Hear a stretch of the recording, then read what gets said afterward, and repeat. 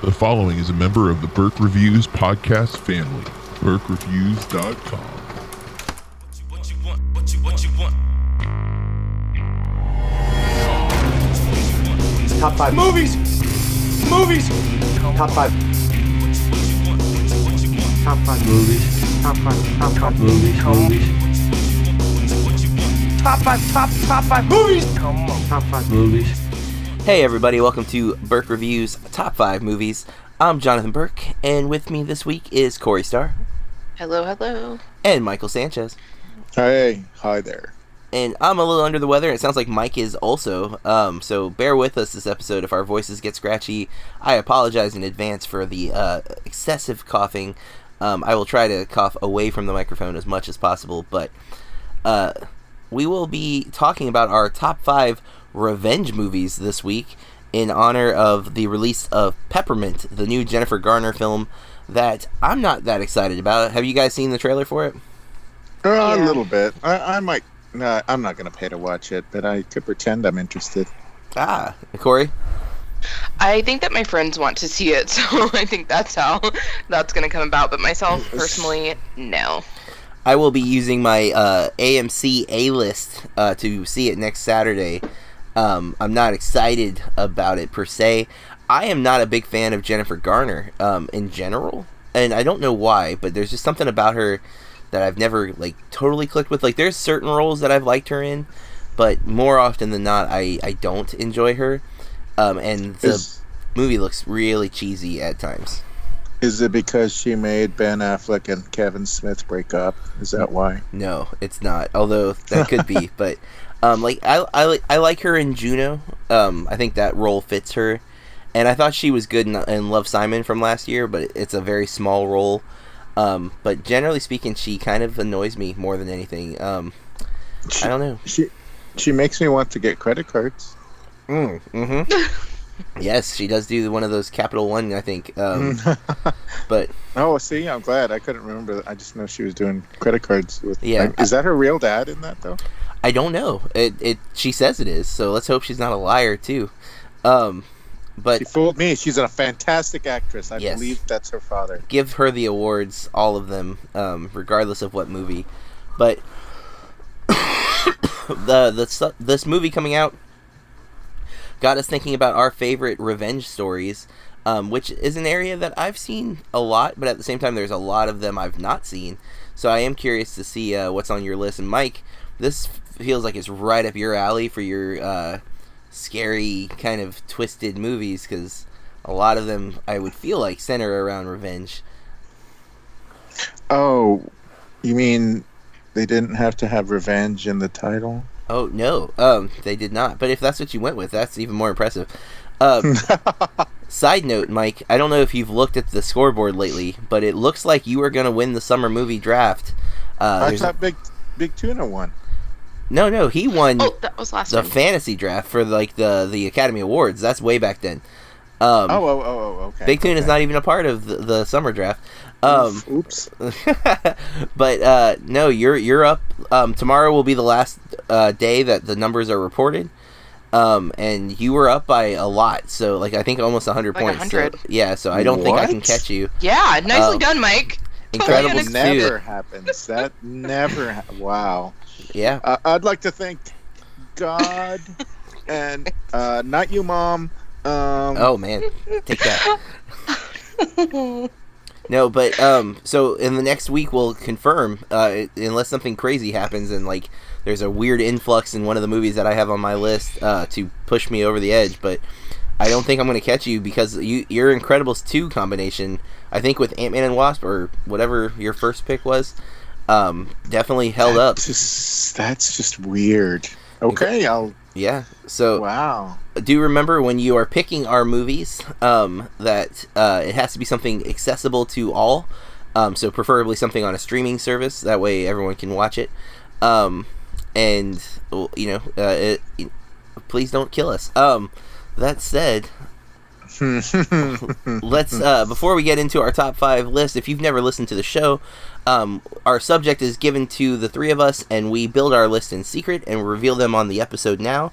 So if there's overlap or anything, it's a coincidence. or if Corey and I have too similar a taste at times. And That's true. Last time. last Boy. time especially. But we also like to go into a lot of detail. So Corey, Guys, from here forward, we're going to talk about these movies in great detail. You've been warned. You can go to BurkeReviews.com and check out each of our top 5 lists. and Steam ahead. Mike, as I've already alluded to a couple times, if you're new to the show, Mike has a tendency to have seen movies that Corey and I have not even heard of, or wouldn't want to watch in some cases. I am so terrified of Sallow at this point. Yeah, same. Oh. Well, and don't forget my other go-to terrifying one, a Serbian film. Oh, Jesus. yeah. Yeah. So, Corey and I like to wager how many of Mike's movies on his top 5 list this week we have seen. I am a little bit afraid of this one, so I'm gonna go low. I think it's gonna be like going few. into episodes like that. So, Corey, how many of Mike's How many? movies do you think you've seen? How many did you say 2? I haven't said any. Oh, I get to go first. I'm letting you go first. I'll go 2. I'm gonna go I was one. afraid you took my number. I Okay, want fair one. enough. So I'm surprised no one ever goes 0. Nobody's just Because like, we have to choose 1 I through considered 5. 0 this time, to be But fair. a 0 is an actual number. It's not. I mean, it's. I been in- considered it. I was weighing it in on this one because there's a good chance I've not seen. I have a few in my head that I think would probably be on your list that I've not seen, but I'm very familiar with the subject matter. So I'm wondering if they're going to be on your list, but that's not how the game works. So with that said, Corey's going to start us off this week, then Mike, then me, and we rotate going from 5 to 1. Corey, what is your number 5 revenge movie? First, I have a footnote. I don't really think this is a footnote, but I have a side note. Mike, please remind me, after we've chosen all 5 of our films, I want to ask you about a movie that I found while researching mine that I'm interested in seeing, and I feel like you've seen it, but just remind me. It'll be odd if it shows up on my list. It'll be great. I'll just ask you then. My Cool. number 5 is from 1994, and I have not seen this in a long time, but it was one of my favorites in high school, and I'm talking about The Crow. Ah, yes. Everybody knows it's Brandon Lee's last film, but he and his fiancée are set to be married on Halloween, and the night before, they're brutally murdered by horrible gang, and so a year later, he comes back to exact his revenge and murder everyone. And oh, does he get his revenge? Yeah. Oh. So, And I mean, even John Polito as the pawn shop, because he wasn't part of it, and I guess not directly, as indirectly, he suffers the wrath from that. Because he has the guitar, right? That's oh, The ring. the ring. That's right. They pawned the ring from his fiancée. But he gets his guitar from there too, doesn't he? Or am I remembering wrong? I feel like he gets it back. I can't remember. I haven't seen this in a long time either. Actually, it feels fresher in my memory than I think it actually is. But it's been a long time. But the soundtrack for this movie is also really great. so good. It is. It's really good. I have seen it within the last few months. Oh wow! Oh, wow. And I forget which service it was on.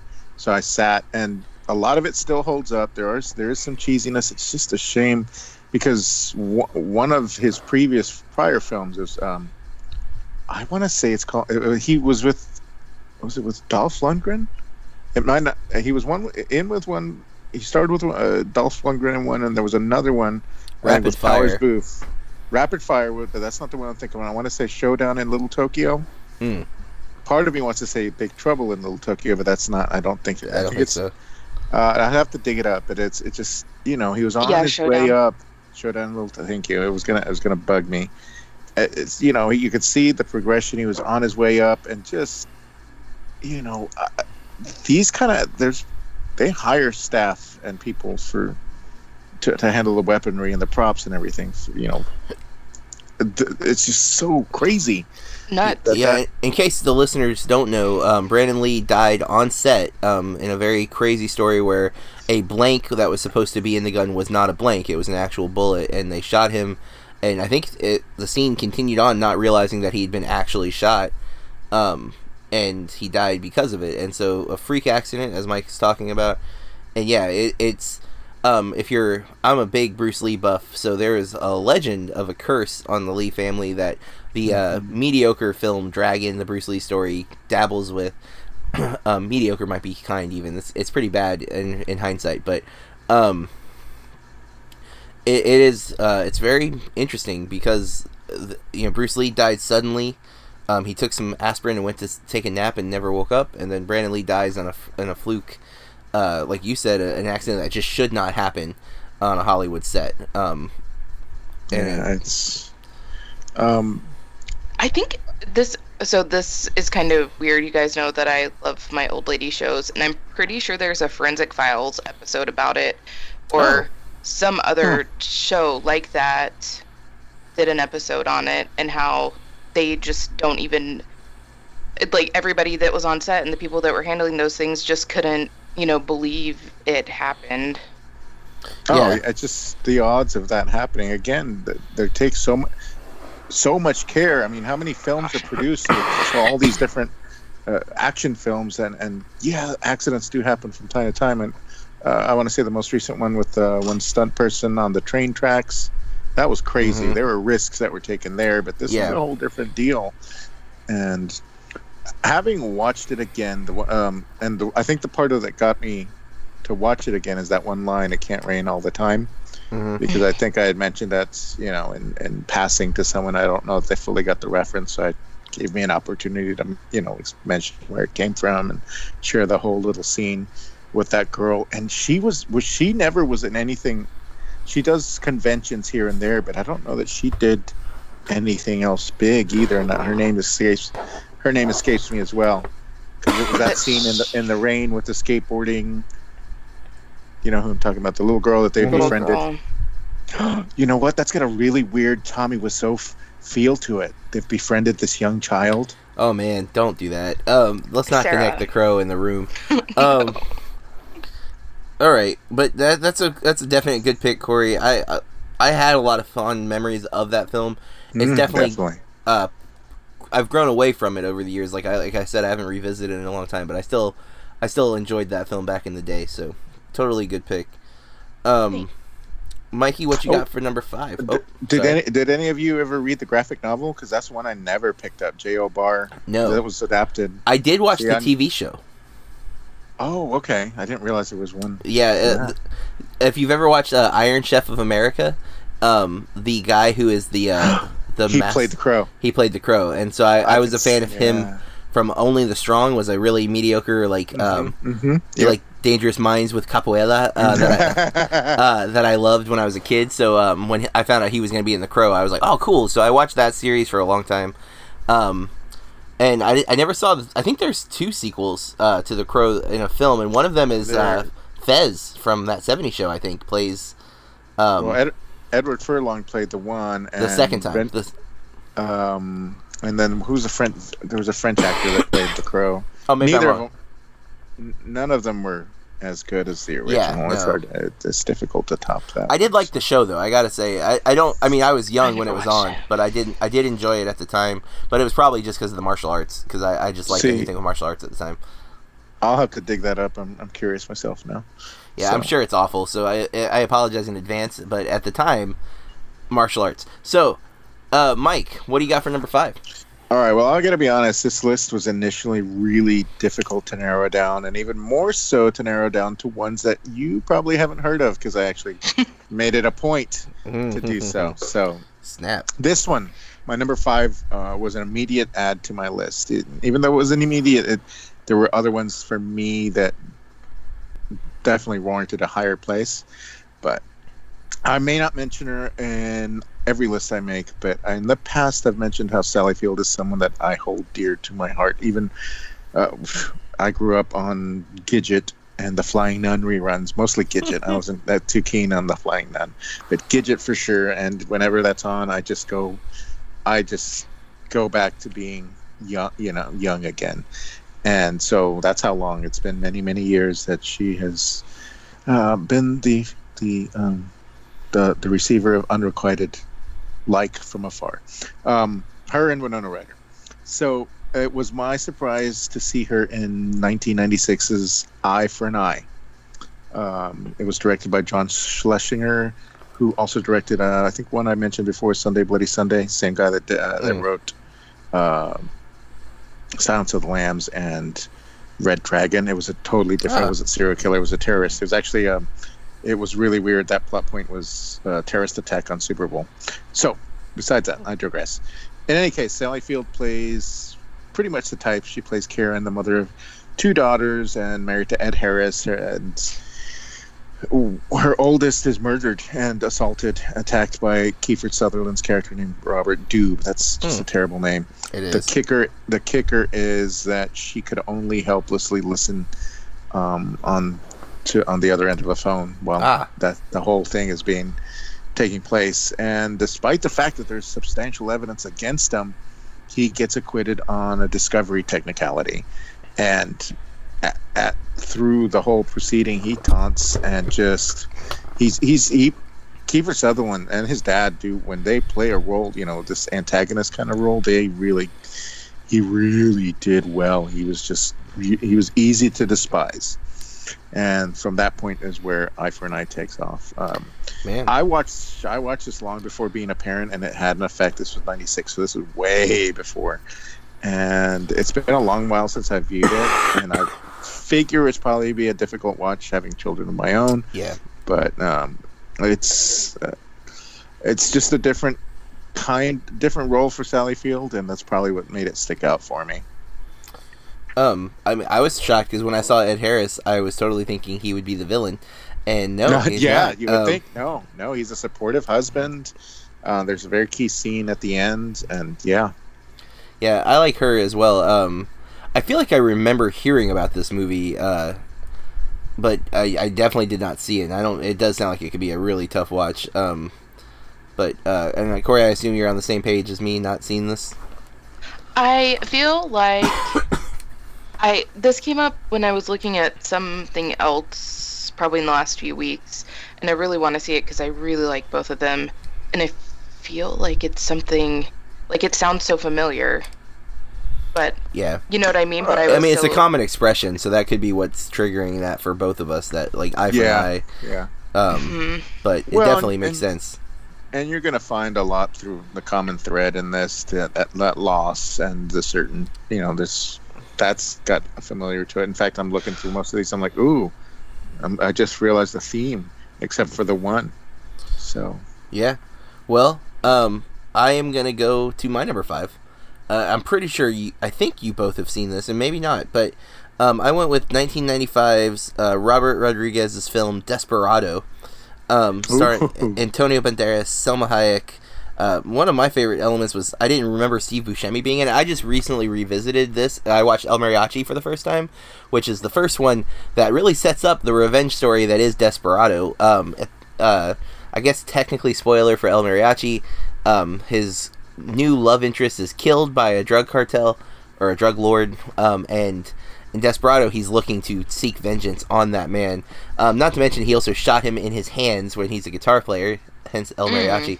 So he's left his hands scarred, and he has a hard time playing now, so it's like he's completely devoted himself to the guns. Exactly. So he's looking for vengeance.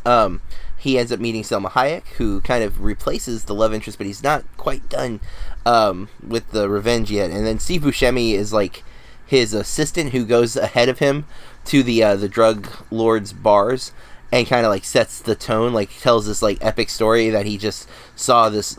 Basically tells like the Batman story, like that this guy he's crazy, he's larger than life, and he's shooting all these people, and it's really funny. That's the thing I like about the movie so much, is it's really crazy action, but Rodriguez interjects humor so perfectly. I really like the films, but there's some moments where Banderas really gets to show like how badass he is. My favorite scene, it's so simple, but he's hiding in Selma Hayek's bookstore, and the drug guy he wants to kill is right there, and he's hurt and he's exhausted and his gun's not loaded, and he's trying to load his gun quietly. And it's just like watching that scene play out, and it's cross-cutting back and forth to the conversation that Selma Hayek's having. You see Banderas trying real carefully, and he makes a little bit of a noise, and when he does, he whispers, he's like, ooh, like he's aware of like he almost wrecked everything, and it's just he's so awesome and so cool. He so owns that role, and I've been really high on that movie since I rewatched it. I saw it as a kid, and I liked it when I was a kid because there's a lot of action, there's explosions, there's crazy. The gunfight at the end is over the top ridiculous. I mean, the guys have like automatic machine guns actually in guitar cases where they're just holding the guitar case and it's shooting. One of them's and the RPG, the RPG guitar case, yeah. It's how great. does that even work? It's like crazy. It's so great. That's just, it's like you could tell he had money this time around, so he went big. Oh yeah, and the difference. It's fun, man. It's just a fun movie. The difference between the El Mariachi and the Desperado, which basically, for all intents and purposes, Desperado was, let's do El Mariachi, but with the budget. Yeah, but it is a continuation. It does pick up where the other one left off. Right. Yeah, it's been so long, and I still am a fan. I think even the kids ones, I get along with it. I need to rewatch Once Upon a Time in Mexico City. That one might be the weakest link. Yeah, but I would give it another go. It might have grown on me over time, but Desperado, that's like the pinnacle. Of From Dusk Till Dawn, I was a fan of. Yep. I mean, Sin City. Even Sin City and Planet Terror. I've not watched Planet Terror yet. You have not? No, I do have it. I just haven't watched it yet. Wow. Yeah, I've seen Death Proof. I haven't watched Planet Terror. Which that was the Grindhouse double. And then he has coming out December. He has Alita: Battle Angel, produced by James Cameron and directed by Robert Rodriguez. Which looks interesting. It also looks like it could be pretty bad. Christoph Waltz is in it as well. It's hopefully it'll be good because I am a fan of Rodriguez and what he's doing for young directors like our friend Alejandro Montoya Marin, who's the director of Monday Film. If you haven't found that, I highly recommend that you search to see when it's going to be playing. It's going to be on the El Rey Network very soon. Nice. So, that's my number 5, Desperado. Corey, have you ever seen Desperado? Not in a very long time. Oh, okay. I do. Yeah. Cheech Marin's got a really fun part, and so does Tarantino actually. When Tarantino shows up in it, for the few scenes that he's in, or the one scene that he's in, but it's pretty funny. All right, let's go to number 4. Corey, what do you have for number 4? Okay, guys, I actually rewatched this today. Oh. Yeah, I've been wanting to rewatch it because I haven't seen it. Probably since it came out for home viewing, but I chose 2005's Hard Candy. Yep, that's my number 4 as well. I love it. Back before we knew that Ellen Page would go on to be Juno, but I didn't even realize, you know what I mean? When I saw Juno, I just, I didn't. But anyways, 14-year-old takes matters into her own hands to bring a pedophile to justice. I love the end. Mm-hmm. It's hard to see Patrick Wilson in that type of role. I really like him. He does a great job. I'm not saying anything about him not doing a great job. It's just, it's hard to see. You know what I mean? Some actors in those horrible, horrible parts. But yeah, that's my. And I mean, we've already given spoilers. I love that she gives him the choice at the end. Well, she gives him the choice twice. That if he ends himself, she'll get rid of all the evidence. And I, for some reason, thought, before watching it again today, that the girl that was kidnapped and murdered was her close friend. But upon, watching it this time, it doesn't seem to be that way. Yeah, it's more like she's a vigilante, seeking out anyone who is doing this. It's hard to tell because she's lying to him throughout the film. Mm-hmm. I mean, that's a big, she changes her story multiple times. It's where she really gets to show off her acting skills to me because she's not just acting for us, she's acting for him too. She's changing character. I was thinking that she's an actress playing an actress. Yeah. Just crazy. I just watched it during the 366 challenge 2 years ago, for the first time, because I am a fan of Ellen Page, mainly from Juno, but I also love Whip It, and Super, James Gunn. And I just watched Into the Forest, Yeah. and there are some hard parts in that movie, but I liked it. I don't want to say that I necessarily enjoyed it, but it's a good movie. It has some tough scenes in it, but she's really good in it. And so was Evan Rachel Wood, who I wasn't super familiar with before that. But Hard Candy, I like how small it is. You know, it's really just the two of them in the movie. Yeah. And it's intense, and man, there's some. I wouldn't say it's humor, but it, like, because he's a pedophile, like when she pretends to castrate him, and like how that whole scene plays out, it's pretty great. This was her breakout role, wasn't it? I believe so. Yeah, so, you could tell pretty quickly she was going places. It's just I can't even remember how old she would be. How do you just get a performance like that? Because it's all dialogue, it's all them back and forth. Yeah. It's very, like you said, very small, very I hate to use the word, but very intimate between the both of them. Yeah. In a sense, because it's, you know, so dialogue heavy, and then it goes in one direction where you think, and the tables are turned. I always like the red hoodie element of it, that little Red Riding Hood kind of deal, which they alluded to. It reminded me of Freeway that we mentioned a long while back with Reese Witherspoon. But that was a more literal updating of actual Red Riding Hood fairy tale, with Kiefer Sutherland playing the heavy again. But that holds up. Didn't make my list. Didn't even click on my honorable mentions. So wow. That was one right away that I was like, it's going in my top 5, because I really, I like the mindset. I have not seen A Girl with a Dragon Tattoo, but my understanding is that it's very similar, and not necessarily similar, but she's a vengeful, like, vigilante. At least that the new movie, that's how they're selling it. The spiderweb, something in the spiderweb. The Girl in the Spiderweb or something. Something like that. Yeah. Which isn't Rooney Mara, but I like the actress whose name I have forgot, but she's also in First Man. I liked the one that played the foreign language version. Is Noomi? Noomi Rapace, I think. Thank you.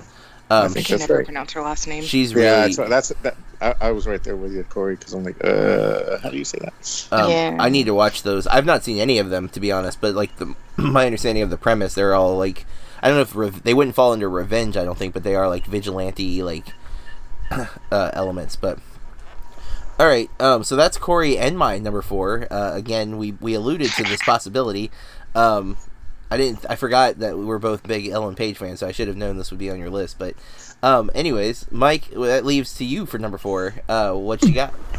Good thing I'm here, because my number 4 is not that one. So I would have admitted if it were. It's not.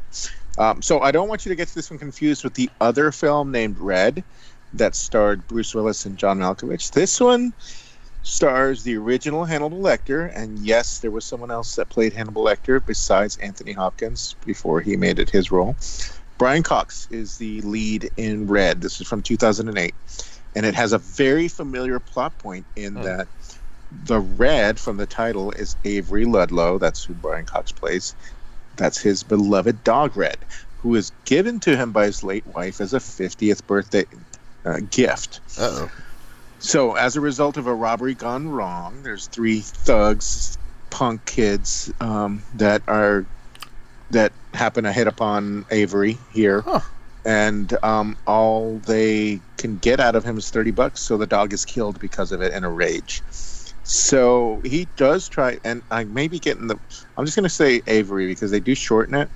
So, he attempts to go through the proper channels with regards to his dogs and finds no solace in the justice system. In fact, they try to turn him down. This isn't going to go anywhere. I mean, it would be a civil matter, and it kind of goes with that. And at that point, things escalate to the point where his business gets burned to the ground. And yeah, it has a couple of similarities with the other much more action-packed and higher-grossing film. But for me, what distinguishes it from that one, and I think it goes back to what we just were saying about Hard Candy, it's that kind of slice of life feeling to it. It very much. It's not. I wouldn't say really gritty. But it's relatable. It's one could very likely believe that these events could actually happen, and possibly because it was adapted from a novel by author Jack Ketchum. And if you don't recognize that name, he wrote The Girl Next Door. Ellen Page did not play in that film, but she played in a different name film. I want to say an American. I got to dig it up because it's all based around the same situation where a neighborhood girl was abused and tortured and eventually killed by a neighbor, her family, and their friends. And true life story. And the same author wrote The Woman. I don't know if you guys have ever heard of The Woman. It's totally different. It's basically kind of a savage woman that has lived on the land, and she's found by someone, and it's like a very much a morality tale. Anyway, two totally different reads and watches altogether. But if you go into the film with the knowledge that this is an action-packed and it's very subdued, you'll probably be pleased with it. I got to dig up the name of the other one because it's going to bug me, and it has Ellen Page in it.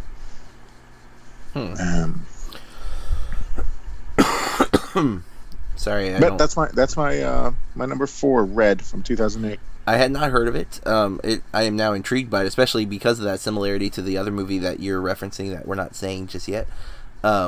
Maybe it'll come up later. Maybe it won't. We'll find out. And An American Crime is the one that starred Ellen Page. So there we are. There's our Ellen Page. That's a totally different film. And that's a film I've not seen. So another one to add to my queue. That again, my number 4 was Hard Candy, just like Corey. So now we're back to Corey for number 3. I'm just really proud that I've seen one of the movies in that paragraph that Mike just talked about, Woman, which is a hard watch. It is really difficult to watch, especially because she is coming into air quotes here because you can't see them. Civilization and the way that father and what he does, and then the son. Yeah, because he's young, he just picks up. He's doing what he's told. I mean, it's not an excuse, but that's what example he's given, and it's pretty horrible. There was another related film, but I cannot remember that deals with the rest of the feral people that she came from. Well, my number 3 is the movie that we would not name a moment ago. I chose John Wick. Okay. So, the film that should not be named, but there also, it is. Yes, here we are. Also, happy birthday to Keanu Reeves, who's 54 today, guys. Yes, wow. But immortal, so he's actually not. If he wasn't so nice, I'd think he was a Scientologist because he is not aging. Well, I'm 54. Yeah, you sound like a sex predator. Oh no! Lord. Right after we talked about. Yeah. No, he's not. He's not. No. How many of those have you heard speak? I mean, a lot of movies. Oh, jeez. Apparently, I need more Chloraseptic. Stat. Yes. I thought a moment ago that you were referring to John Wick. But I was like, what? But anyways, I was very against watching this movie, and then I just really liked it. And don't kill a dog. Seriously, that makes me mad. This is probably the only movie that I'd watch again where a dog gets killed. Yeah, Corey was not happy with me because we watched this for Movie Club. I think like one of the first episodes because John Wick 2 was coming out. And I don't think you were thrilled about the that scene, but you did like the movie. Cried. Yeah, probably cried. That's a tough scene. Yeah. I'm gonna keep my comments on the movie empty for now. I'll fill that in later. It is not my number 3. I will say Spoiler. that. Mike, do you have anything to add about John Wick? This was one. That one was one, and I hesitate. It was that syndrome. Everybody loved it, so I was very resistant. And then finding out that plot point, and then reading the spoilers. But it was one that I'm like, whoa! How is just the frenetic pacing and everything they did with the action and that whole, that safe haven hotel and these elements. I'm like, why did I not? That would have been a big screen watch. had I and I should learn my lesson. I'm just old in my and adamant and obstinate in my ways, and really missed the boat on it. And missed. I haven't watched the sequel because how do you improve on that first one? Oh, it was real good though, and I'm super excited for the third one, which I was reading earlier. One? Oh my Yeah, goodness. he's got to keep going. He's got to keep going. Oh, gotta that's be- true. They Hey. did leave it open, didn't they? Well, Yeah. if you see the Oh, in a second, big way. well, you haven't seen the sequel, so like, you have no clue. I tuned in somewhere probably along the read. line and saw Okay. where he had broken the rule and Okay, so you saw some of the sequel. yeah, I saw the ending. I'm like, oh, I guess I better watch the rest. And There's never some have really yet. good action sequences in that movie. There's a particularly great one with Common, the rapper.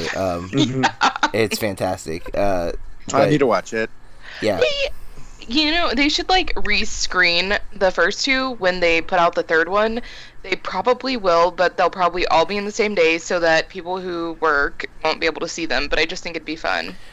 Mike, I don't know. You haven't seen the picture floating around from the set for John Wick 3 where Keanu Reeves is riding on a horse, pointing a gun at a guy on a motorcycle. That's what that's from. Yeah. I've seen the memes of it. Yeah, yeah. That's from John Wick 3. Because Oh they're my shooting it now. gosh. Yeah. So On a horse. on a horse taking down a motorcycle guy. We'll see how that goes. I am looking forward to it because I do like the second one. The first one is, I think, better, but the second one is still really strong. All right, let's go to Mike's number 3, and then we'll go to mine. Oh, we're back to me? Okay. So this one was... oh, man. And I hate pronunciation. I hate getting it wrong because, I'm still in the process of learning all these new names from 100 and some plus of my kids. But James Wan, W-A-N. Mm-hmm. Okay, so I love him. he helmed this and it starred Kevin Bacon from 2007 Death Sentence. And in my mind, it had a lot that was similar to Death Wish. And I'll be honest, I was convinced it was taken from the same property, same author.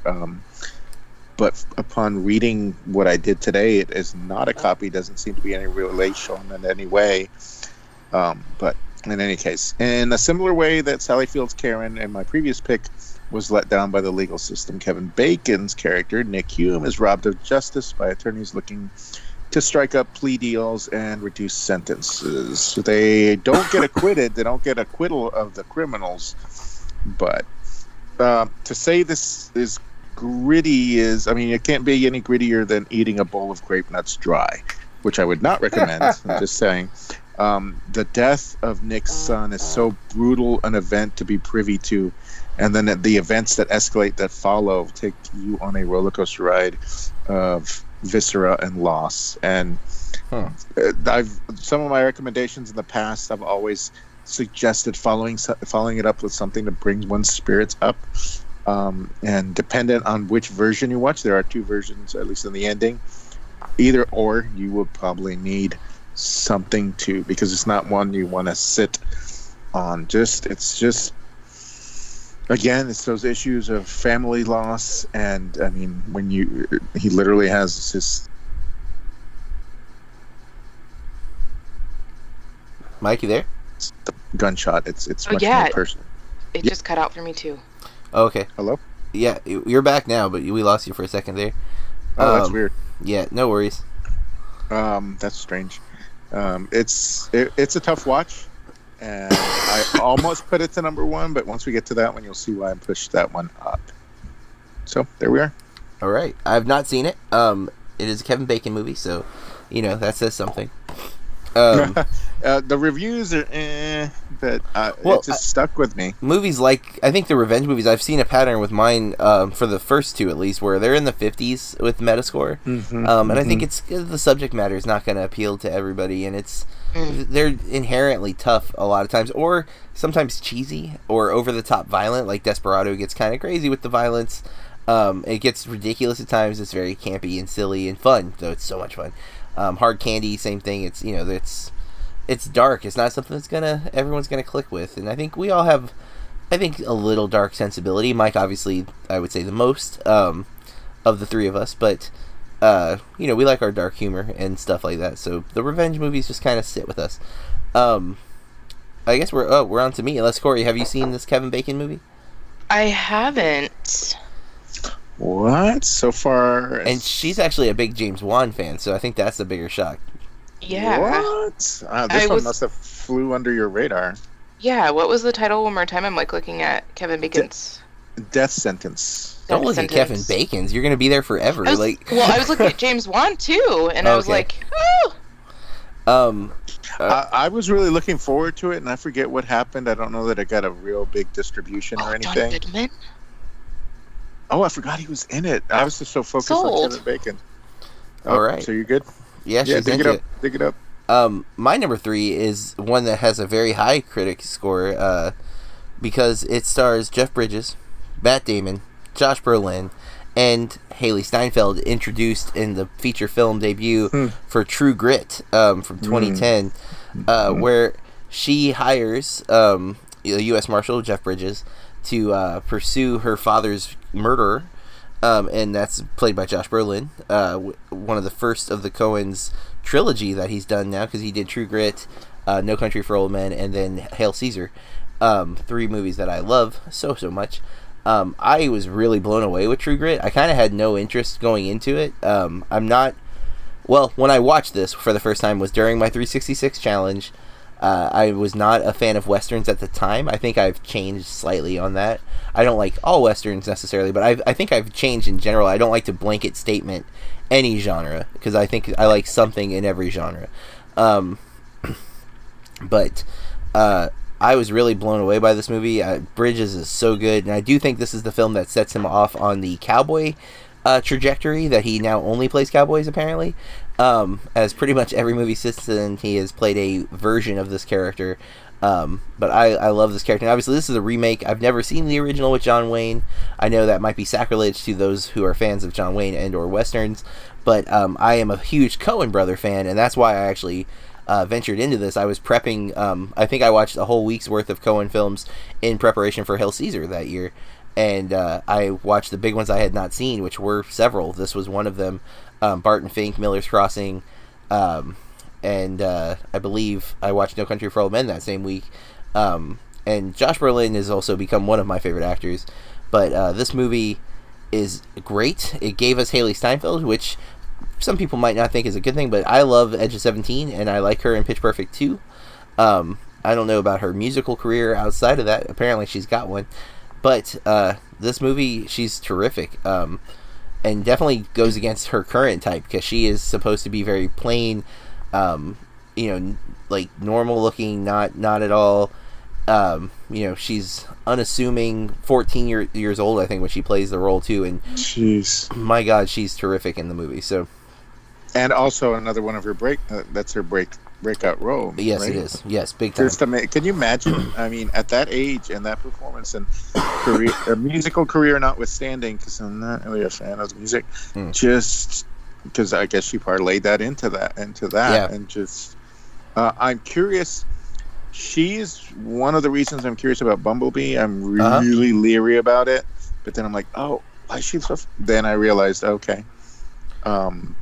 But it's also directed by Travis Knight, who directed Kubo and the Two Strings and helped find Leica Studios. So. That's also a positive. Yep. But yeah, I'll be honest, and we've had this discussion. I don't remember the John Wayne one very much. So going into it, well, I mean, Joel and Ethan Coen, just about anything they touch is going to turn to gold. Yeah. And if you disagree with that, I don't know that we can be friends. So there we are. Corey, have you seen True Grit?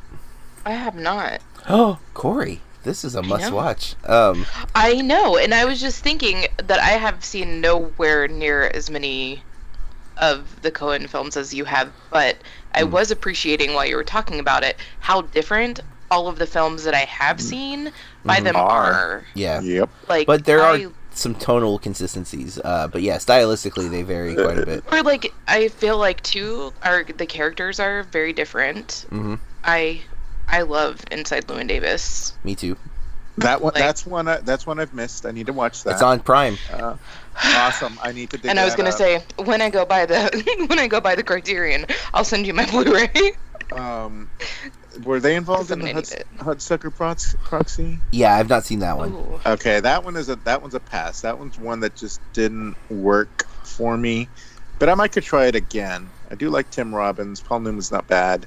Jennifer Jason Leigh, she must play a crazy woman. Oh yes, And I think she's- Intolerable Cruelty is one I've not seen with I think that's what it is with Clooney and Michael Douglas. Catherine Zeta- That's it. Catherine Catherine Zeta-Jones.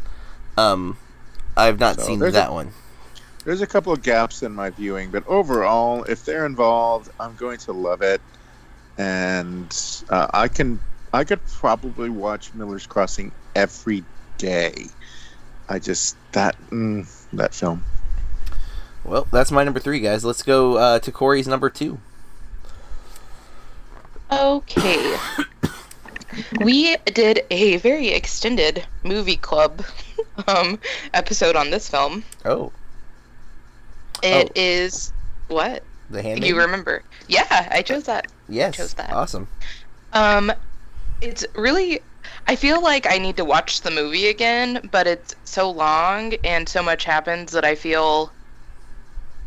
kind of feel a little overwhelmed even thinking about watching it again. But it's a very good movie. There's just so much that happens. There's so much double crossing, treachery around every corner, and I do really like the end. Our main character, and I can't pronounce their names, but she's a lady, and I don't really know what to say about the movie, but she gets gets revenge against her uncle, who is a terrible man and sells really old books, but ugh. Yeah, there's a lot of sexuality in this movie in some awful ways. It's man, I didn't even think about it as a revenge story, but it totally is a revenge story. And an excellent film. And that was 2015, I believe. 2016. 2016, that's right. I forgot the title of it, so I had to go digging. Yeah, it's But- not. Don't confuse it with The Handmaid's Tale. It's The Handmaiden. It's I believe, a Korean film. And it's super, super good. Definitely hard R, extremely hard R. Maybe even NC-17. The sex scenes in the film are explicit, for sure. But I would say they're earned. What happens in the movie is intense, and it's also, it pulls slightly from like a Rashomon's narrative structure. Not exactly, but it does weave multiple narratives together from different perspectives, and it's very, very compelling as a result. The storytelling is fantastic. Thank you. Wish I could add to this. I'm just, other than putting it on my watch list. Yeah, it's a must see. I think you would really like it. But you gotta definitely be careful when you watch it, because you don't want John walking in at the wrong moment, because it's super explicit. I've found anymore. It's ironic you said that. He's oblivious to a lot more than I realize. Oh. Not that I'm gonna be popping up, but I Yeah. forget. There's a couple things that've been on, not craziness, but he just kind of waltzes by and doesn't even notice. Which I guess is handy for me, I suppose. Yeah, no, I have surround sound in my where I watch most of my movies, and there's a few where I get very nervous because I'm like, it's way too loud. Why does the scene have to be so graphic? 25 minutes long. It Yeah. feels like Oof. every time too. Yeah. That's the one scene in Irreversible. Yeah, it's funny that movie keeps coming up. I think Big Tuna mentioned that recommendation from you the other day or something like that. But that's a definitely great number 2 pick. And I'm very curious what your number 1 is, because that's actually, I think I know what your number 1 is, but we'll I see. feel like you know what my number one is. And it's probably the movie I left off my list because I'm anticipating it being on your list. But I wonder what my number 1 is. I wonder what your number 2 is, Mike. Probably Let's start something with we've never even heard of. Oh, my number 2. You ready? that. Yeah, we're ready. All right. So it was really, really tempting to include the original of this particular franchise in my picks. However, That was not the one that I watched. I actually was taken to the theater to watch Death Wish 2 in 1982. So that said, I was 9 years old. I should not have been watching Death Wish 2. No. How I even got, I don't even know how I got in, because I don't think anyone was with me. They bought the ticket and sent me on my way. So that's clearly left an indelible scar mark on my psyche, and that's probably why it's in my number 2. Honestly, any other Death Wish entry after this one becomes an exercise in camp, especially if I remember correctly, part 5, which has Charles Bronson, who is in an advanced age, handling an RPG. Homeboy gets highly armed after Death Wish 1 and 2, when he was using just revolvers. So, all the elements are here: family assault, eventual murder. Paul Kersey, which is Charles Bronson's character, is taking up arms to take vengeance on those who have taken his daughter. Now his daughter has been killed. In the first one, his wife, was killed, as well as his housekeeper. Actually, his daughter is not killed in the initial attack. She ends up taking her own life, so there's that on top of it. Yeah, so yeah, it's horrible. And I'm like, the scene that happens in, like, I'm thinking back to my 9-year-old self. I'm like, oh. And yeah, it might be campy now, but again, at that time period, it was not stuff I should have been watching. It is not high cinema in any sense of the word, and it's been floating around in my mind for. It'll pop up on some of those little off channels. Here and there, and it'll be the edited version. Now, I will say, it was tough not picking the first one, because in the original, Jeff Goldblum makes an appearance as one of the toughs. Yeah, way back when. Oh man.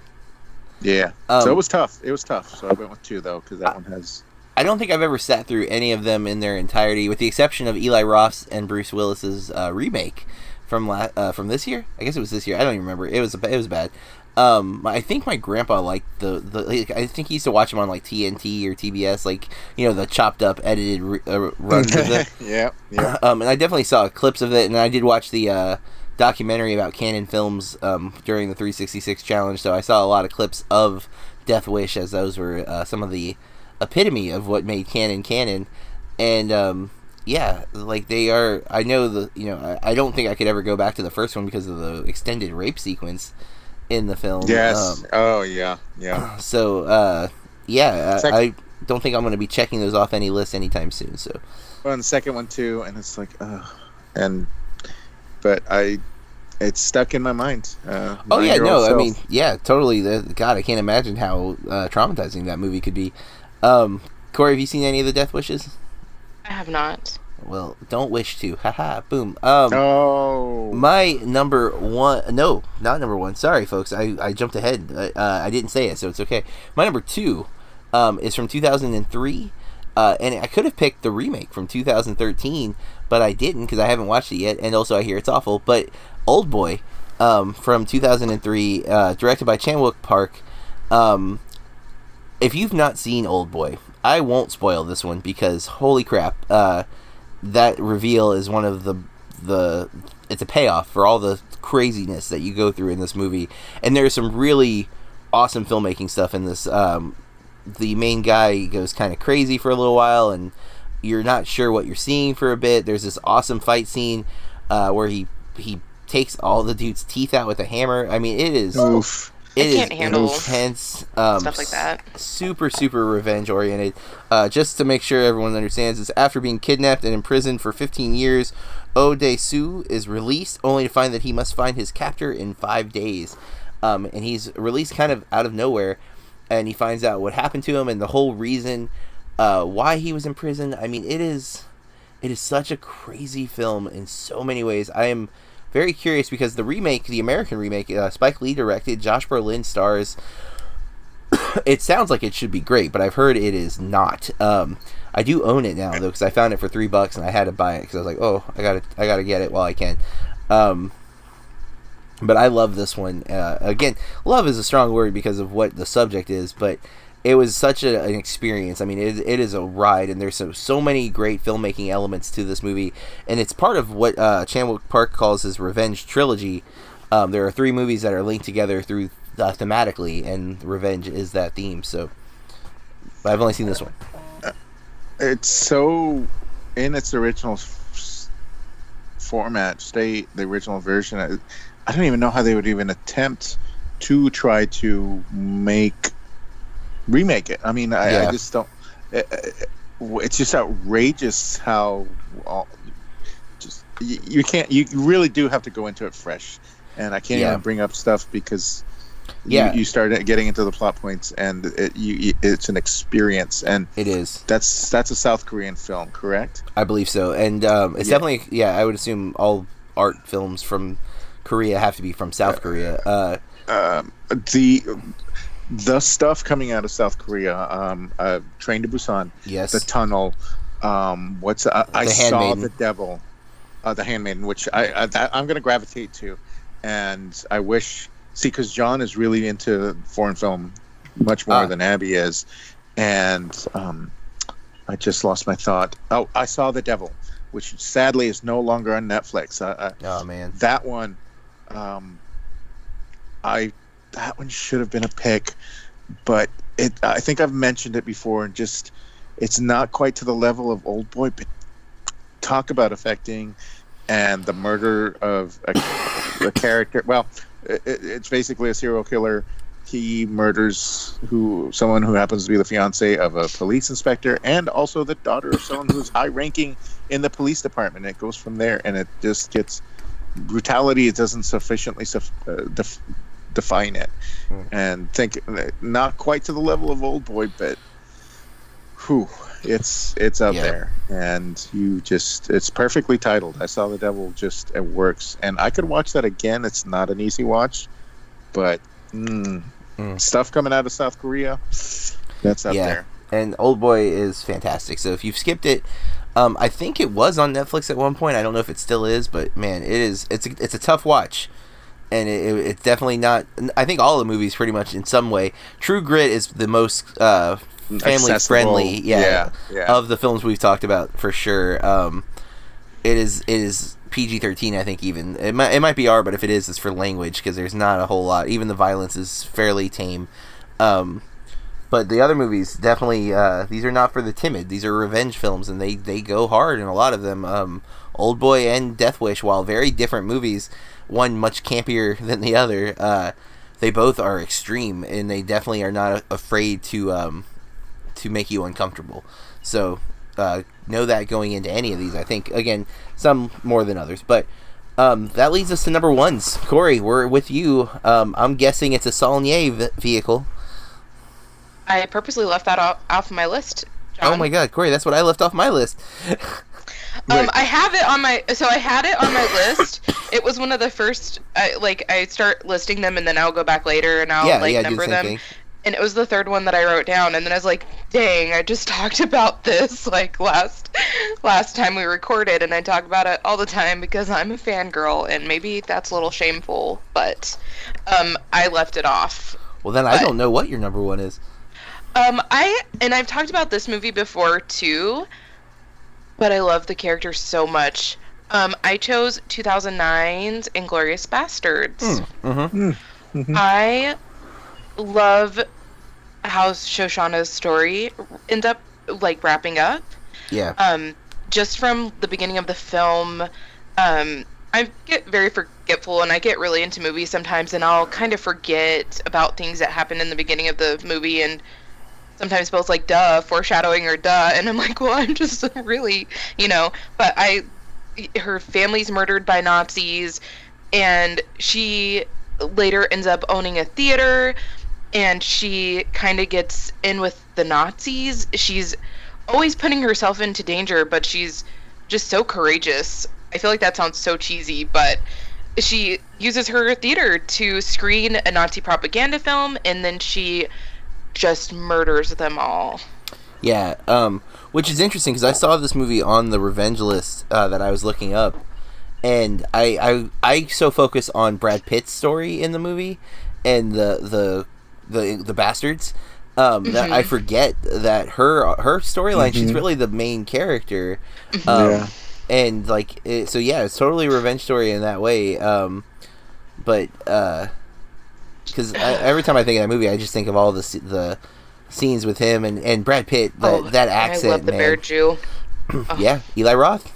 Second mention on this episode. So much in that movie. I am truly of the opinion, and anymore, I just feel like we are living in the Matrix, because I was talking with one of the kids, and about what we talk about in our class, and she brought up, because they're world history on U.S. They brought up that we were talking about Nazis. I said, please tell me, and I started to do the Brad Pitt voice. Yeah. Nazis. That please tell me that's how they pronounced it, and sadly that It's reference was not. But it peaked. That way I can further. Yes. Okay, maybe at some point you can get into this particular film. This, so there we are. So but it's not on my list. Yeah, it's not on mine either, but I do love that movie. It's definitely very good. How can you not love that? Like the actress a lot too. I'm probably gonna mispronounce it. It's French, but Melanie Laurent. She's also in The Beginners, and I was kind of looking through her filmography, and I want to check out some other things she's done. Well, that's a good pick. and then the other takeaway is how I hold my fingers up for the number 3.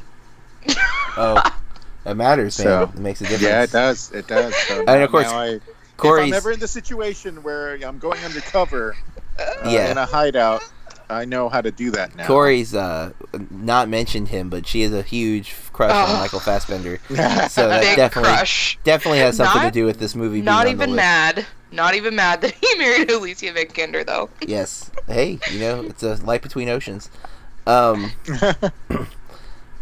what's your number 1? Because I am curious. I've not seen any of your movies so far, so.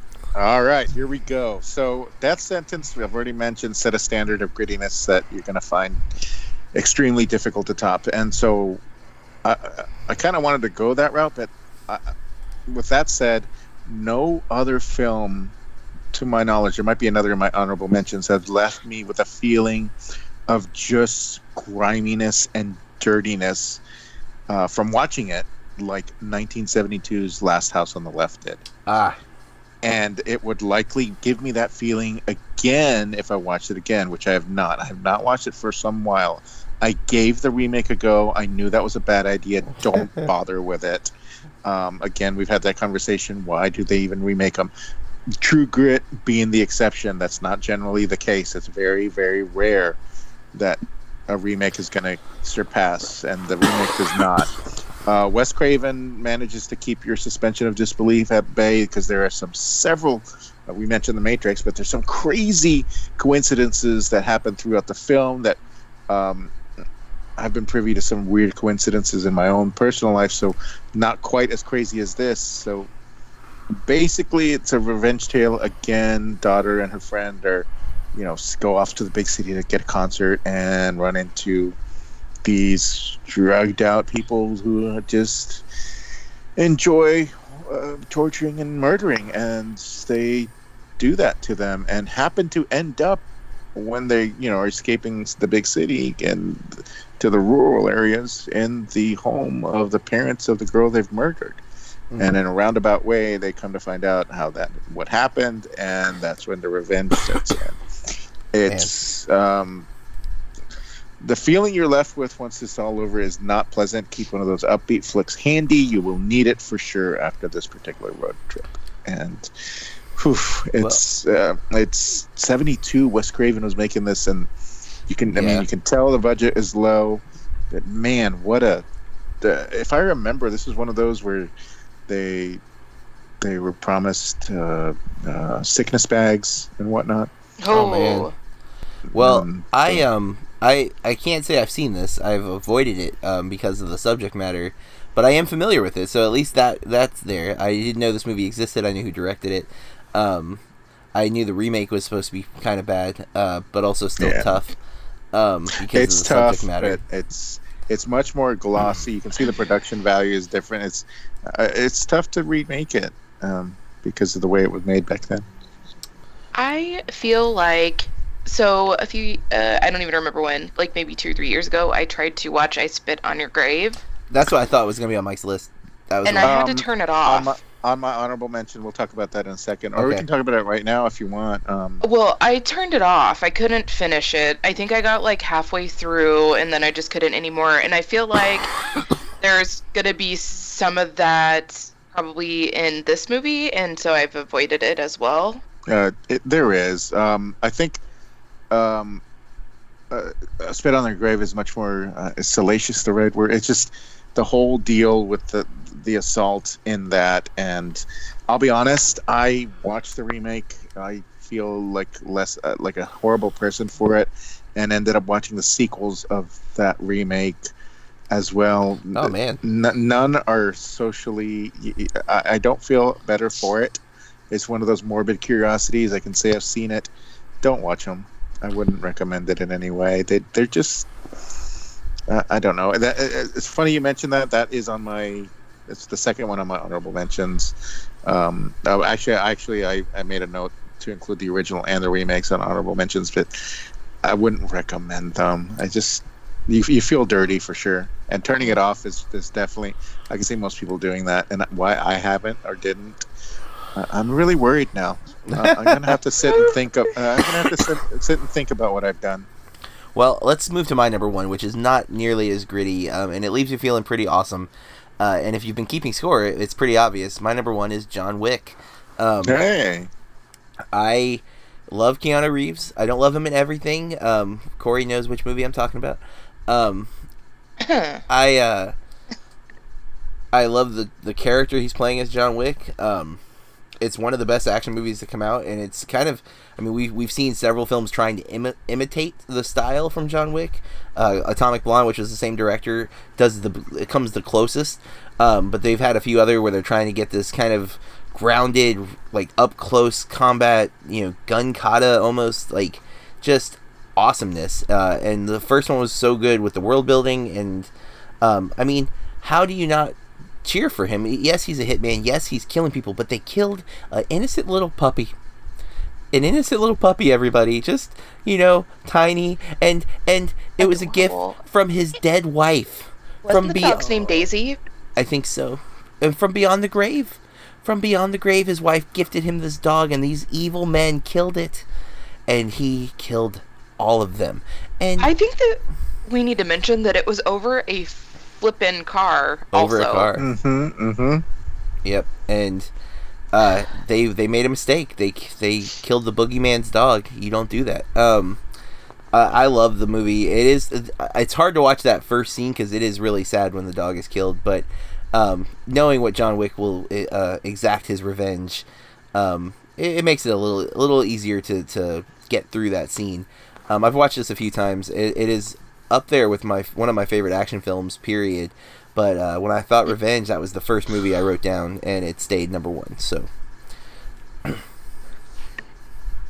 and that's our list because we've already talked about John Wick, so we don't have to keep going with that one.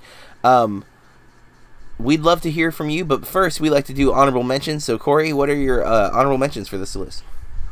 Okay, guys. I have Double Jeopardy, My Bloody Valentine, The Package, Carrie, The Fog, and Blue Ruin. Oh, I didn't think about The Fog. Oh, Fog is good. Guys, that's like one of my favorite John Carpenter I watched films. that last Halloween, so and much. I loved it too. I was really impressed So with that good. movie. There's another movie that I really, really, really love. I don't know, and I've talked about it on an episode before. Jeez, and now you guys go ahead and I'll find the title. All right, Mike, what's your honorable mentions? John Wick was my first one. I already mentioned I Spit on Your Grave. I'm not sure if this falls under the category, but I've included it anyway. A Time to Kill. Okay. Yeah. I think it could fall under the bench. In a roundabout sense. I put Old Boy on the list, and my last one was Memento. There's actually a lot of them that I wanted to include. The Crow would have been on there. I could have gone on and on and on. I went with Elle from, I think that was 2016. It's a foreign film with Elizabeth Huppert. It's a tough, weird movie, but it's really good. Gangs of New York. I really like Bill the Butcher. Daniel Day-Lewis. And it's Leo's revenge story there. And keeping in theme with Leo, I went with The Revenant as well. Because nice. You killed my son and then bury me alive, and I'm gonna come get you. I'm coming back for you. That's almost The Crow, by the way. You know what I mean? Like, in a lot of, because he comes back from the dead. It's debatable if he's dead or not, is what I'm saying. So, and then I have to mention it. I also had Blue Ruin, but The Punisher. technically Definitely. any iteration of it, although the one that I would pick is the Thomas Jane version. Or if this wasn't top 5 movies, John Bernthal's Punisher is the best so far on screen. But I am a fan of that character. And we mentioned one Tarantino film, so I got to mention the other, Django Unchained. I didn't say that earlier. I right? love that movie. No. Yep. Oh, okay. It's definitely a revenge tale, and that's Christoph Waltz, who we were introduced to in Inglourious Basterds. At least I was. That was the first time I ever saw Christoph Waltz, and I was so blown away with his performance as the Jew hunter. That in Django he's playing a good guy, and that was such a cool change because he's so evil in Inglourious, and then in Django you're like rooting for him. So, like both of those movies quite a bit. That is everything. Corey, did you find the title of that movie? I did. Dead and Buried from 1981. I love that movie so much. And then the movie I wanted to ask Mike if he likes is Darkman by Sam Raimi. I like Darkman. Yo, yes. Oh, yeah, Liam yeah. That would definitely fit under this. Totally. Oh my gosh, Liam Neeson, and then that little tiny cameo by our favorite Big Chin. Campbell. Bruce Campbell. Yes, thank you. Right at the end, he managed to pop up. Oh my goodness, so cheesy. You know, Yeah. I'll tell you who got me into that one was my stepdad, and who also got me into the Coen Brothers. So there we are. And yeah, that one is one of those comic book, because he's not a true comic, from an actual comic book property, that it's so comic and campy and just was doing the crazy stuff. Mm-hmm. That one really worked for me. I haven't seen that in a long time, but I did like that movie a whole lot when I was younger. Great. I'll watch it. Yeah, it's pretty interesting, especially because like Liam Neeson now versus then, like it's yeah, it's crazy. Taken Like 27? Yeah. Frances McDormand. Oh, is she in Darkman? Yeah, I thought she was the man. love interest. It's like I said, I was a kid when I saw it, so probably wasn't even aware of who Frances McDormand was yet. So Oh. Yeah. I'm If I very remember aware properly. now. But And the crazy part, the villain is played by the guy who played someone that was special needs on LA Law, and I'm like, that he just was such a different role for him. oh man, So yeah, I might need to revisit that because there's sequels, but I think Neeson's only in the first one. no, don't. Yeah. Arnold Vosloo, who I believe was in The Mummy, was in one of the sequels. None of the sequels are Good. worth. Yeah. Just leave. They should have left well enough alone. They did bring back. I cannot remember that guy's name as the villain because it was the Return of Durant. But still, it wasn't enough. It's just it doesn't have that Raimi touch. And so there we are. Corey, what was the name of the one you were? Because I want to add to my watch list. Oh, Dead and Buried. Thank you, Dead and Buried. It rings a bell, but I can't. And then The Handmaid. Mm-hmm. Well, that's our top 5 revenge movies, everybody. And we'd love to hear from you. What did we leave off? What's your top 5 revenge movies?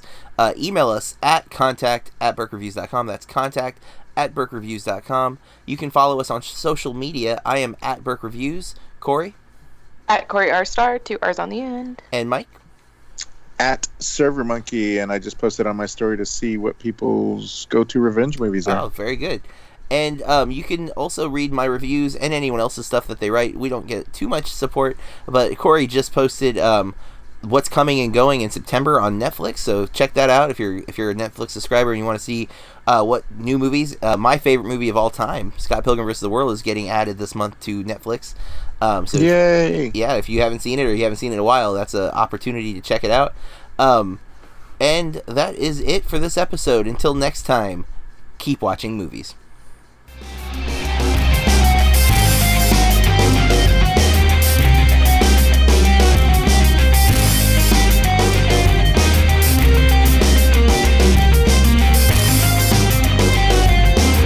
Do you like movies?